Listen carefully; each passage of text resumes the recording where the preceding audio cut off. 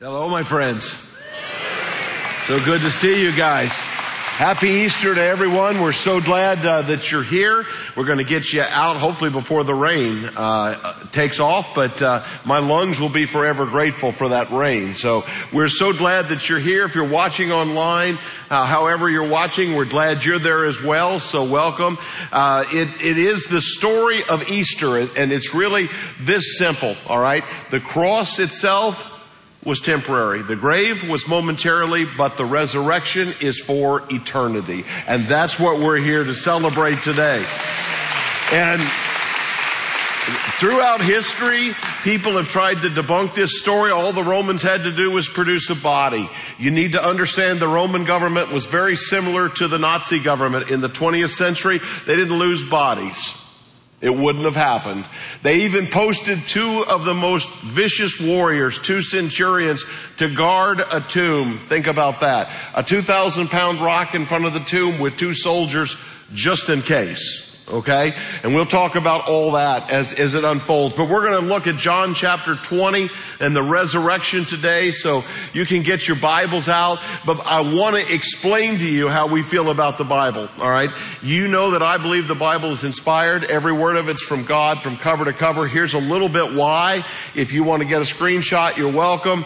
There are 66 books, 40 different writers, almost 1,500 years, and over 10,000 events take place. There's one story, a unity of theme throughout, no contradictions, 40 writers, 15 centuries, and yet one author, and that is God Himself. The Bible describes itself this way: holy men of God spoke as they were moved by the Spirit of God. So if you believe the Bible's the Word of God, you want to say amen with me and we'll get started. All right?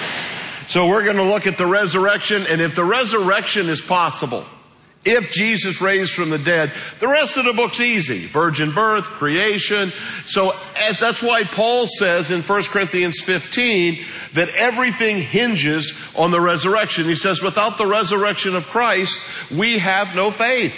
There are 4,700 different religions, and their founders are all dead. Only one has a risen Savior. And there's 2.5 billion people around the world celebrating with you and me today about this victory that Jesus gave us over the cross. All right, now this is my fourth time around. Do you want the joke or not? It's not that good. You know, we're used to it. All right. Well, here's the deal. It's for my mother-in-law. My mother-in-law is 94 years old. Her name's Mary Lou. She just moved into a skilled nursing facility here about a mile from us. Has broken both hips, but mentally she's very sharp. I went over and tuned her phone in so that she wouldn't miss me. You know what I'm saying? I didn't want that to happen. And she said, "You tell that joke, Joe." I said, "Okay, all right." So here we go. So we went by the skilled nursing facility, and there's a sign that says, "Do not feed the wild animals." And I thought, oh, wild animals, what could possibly be around here? The second time I was there, I see this giant raccoon sitting in front of the sign, which I thought was funny. But I took my wife over there the other day, and there's my mother-in-law who's rolled herself in her wheelchair. She's rolled herself outside, and she's face to face with an abysmal lion. Now, if you don't know what an abysmal lion is, it looks like this, all right? Now, it's a very rare lion.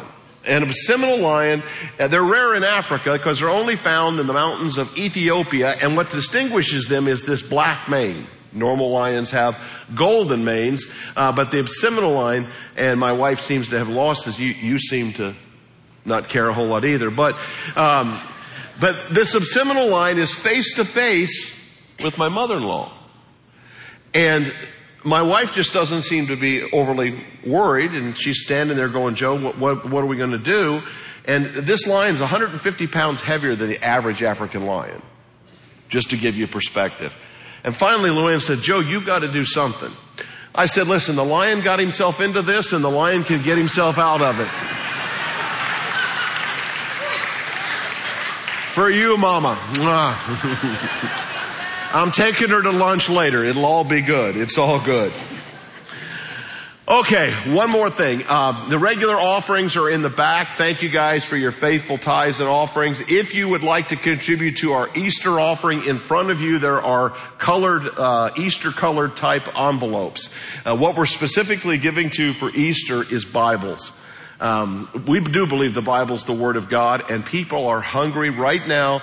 The nation of Iran may not be the place you would think would be begging for Bibles, but the average age in Iran is something like 26 years old, and they are hungry for Christianity, begging for Bibles, as well as, check this out, our prison ministries and our high schools and colleges. And so any money that you put in the envelope and then put it in the bucket, every dime of that will go just to buy Bibles, and we'll give you updates on that later, okay? So John chapter 20, if you'll stand out of respect for God's Word, we're going to get started here.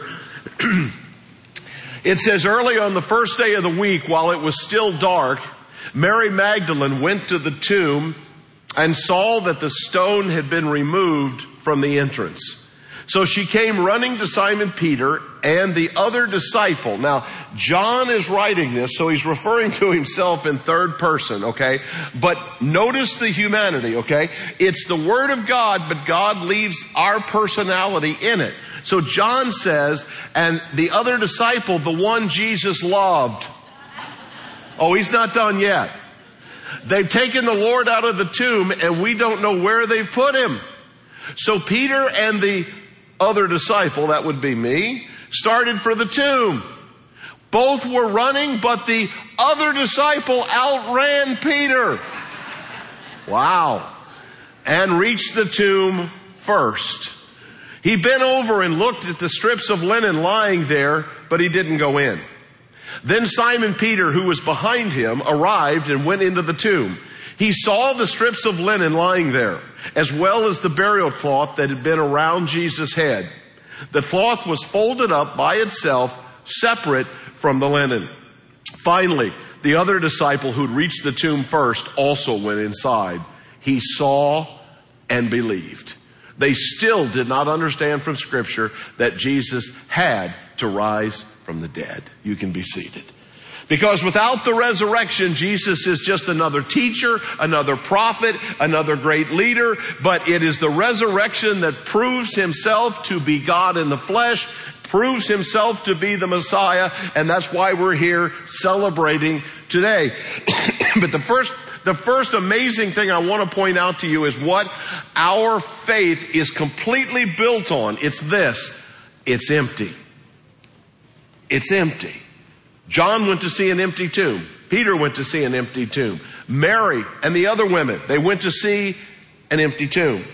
And to this day, if you go to Jerusalem, to the Church of the Holy Sepulchre, there are people, I guarantee you today, they are lined up. They line up 15, 17 wide for 4, 5, 6 hours to go into the tomb of Jesus. About 95% certain that it's the right tomb. And I go up to the people in line. I'm like, hey, I got news for you. It's empty. And I have been in. I didn't wait, but I got an opportunity to go in there one time. And you know what's in there? Nothing.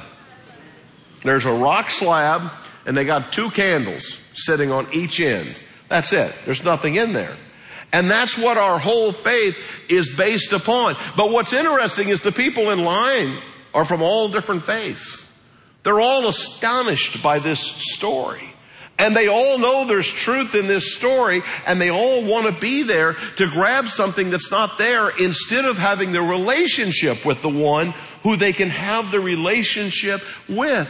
See, our faith is not built on some statue or some picture or some painting. If Jesus would have come in the 1970s, we'd have taken a Polaroid picture of him and people would be worshiping the picture. But he came at a time where the only memory we have left is the empty tomb. Now, the Romans had to come up with something. So the Romans said, you got to say they stole the body. Okay. That's the only legitimate argument you could have. Here's the problem. We've got a few ragtag fishermen who are grieving seriously. We've got a few women. We got a 2,000-pound rock that has to be moved. And we have 2 of the baddest Roman soldiers you've ever seen loaded with every weapon you can imagine guarding that tomb. And somehow we're to believe that those poor disciples overwhelmed those men, knowing, the Roman soldiers knowing that if anything happens to that body, it will cost them their life. They overcome these two soldiers, they move the 2,000-pound rock, and they steal the body, and the Romans have no idea what happened. That didn't happen in the Roman Empire. When they get in the tomb, you'll notice that there's linen strewn everywhere. You see, Jesus burst right out of that. His physical body went, it was transformed into a spiritual body. The same thing is going to happen to you and me at the second coming of Jesus. We're going to leave this body, we'll leave our pants and shoes behind, and we will become spiritual bodies, Paul says, in the twinkling of an eye. But the problem people have is connecting that idea of the empty tomb to the risen Christ. In Romans chapter 6, it says, we were therefore buried with him in baptism. In baptism, you go under the water, you're dead for a moment, you come back up, in order that just as Christ was raised from the dead, through the glory of the Father, we too may live a new life. If we have been united with him like this in his death, we will certainly also be united with him in his resurrection. That's the hope that Christians have had from the beginning of time, is that because we've accepted Christ, we've repented of our sins, we've been baptized, and we come up and we live for him, that one day we will be connected to the resurrected Christ. But Dostoevsky, the great Russian philosopher, said the best way to keep a prisoner from escaping is to make sure that they never know they're in prison. And there's so many people that just think because life is what life is, that they don't need Jesus. They don't need that hope. They don't need that forgiveness. But the second part is the fun part, is folded. How many of you know the story about the folded headpiece?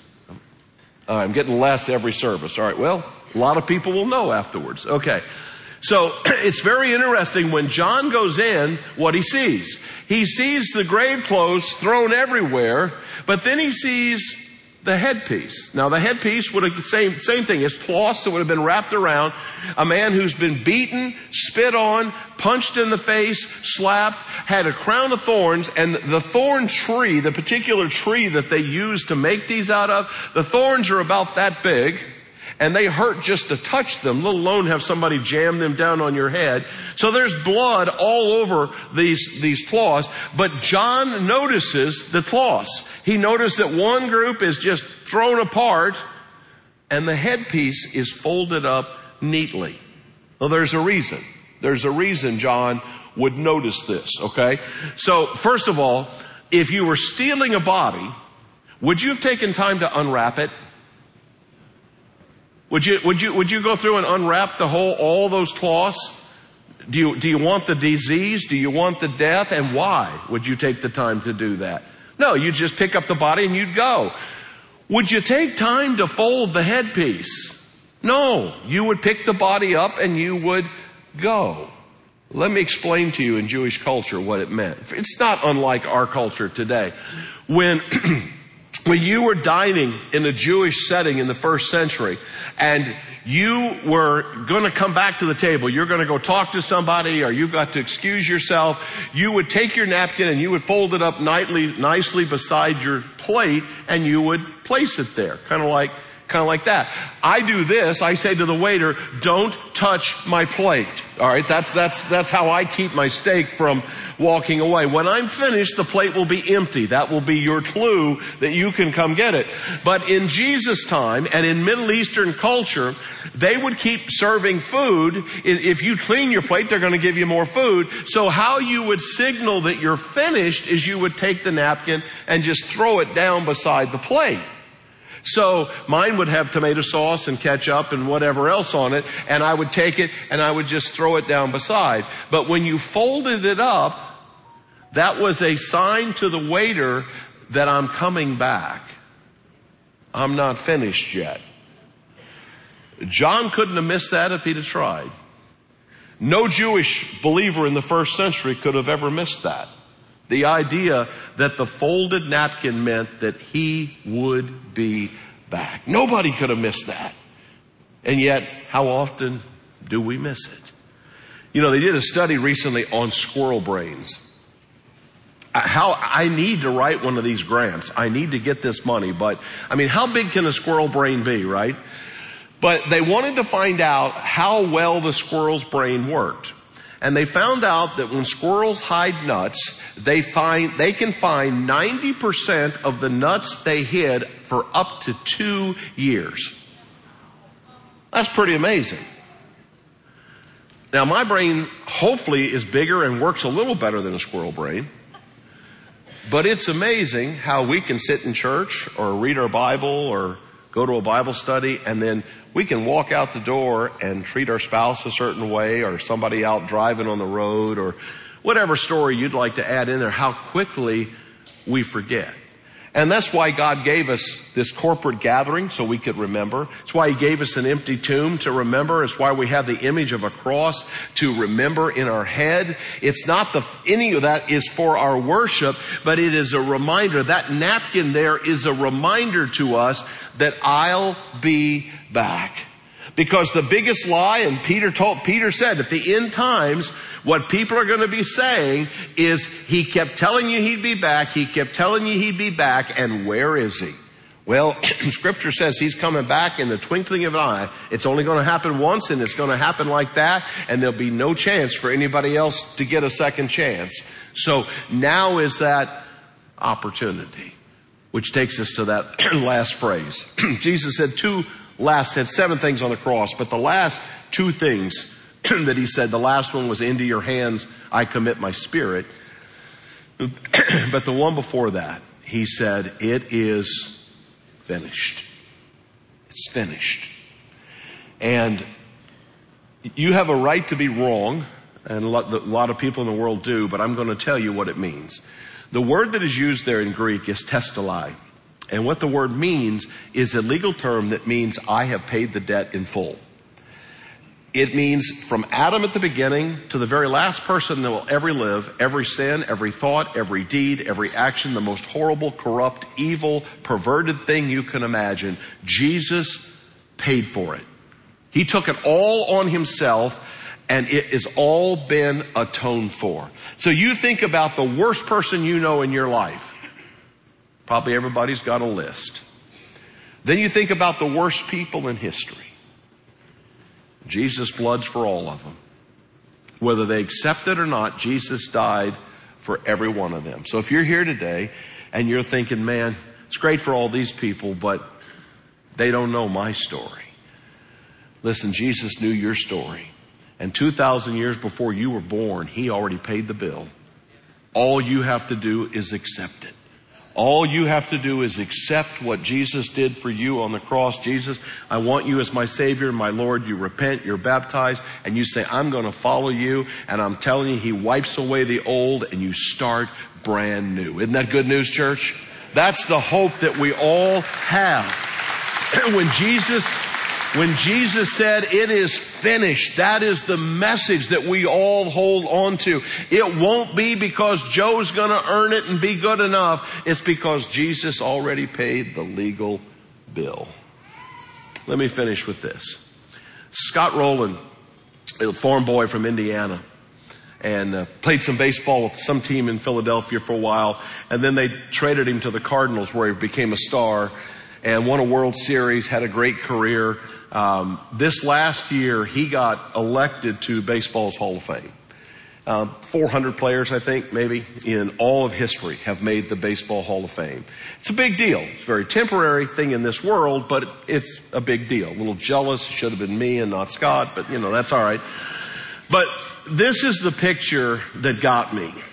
When he got the phone call saying, Scott, you've been elected to the Hall of Fame, he was in the kitchen with his mother. And all I can think about is, I wonder how many thousands of Little League games she went to. How much did she sacrifice to keep him in bats and balls and shoes and everything else? And then to share that moment. Well, that's temporary. What's it going to be like when we walk into the arms of Jesus? What's it going to be like when you get there and not only are you with Jesus, but you see an uncle, a brother, a cousin, your parents? Maybe some of you, your kids have already gone on. They're going to be surprised that you came. Because when they left, you weren't ready. And now they're going to get to experience the greatest moment in all of history, not because of us, but because of Jesus. So I'm going to put 5 lines up on the screen. I'm going to ask that we read those together, and I'll be done. Here we go. He walked in heaven. He walked on water. He walked out of the grave. He walked over our sins. His name is Jesus. God bless you guys.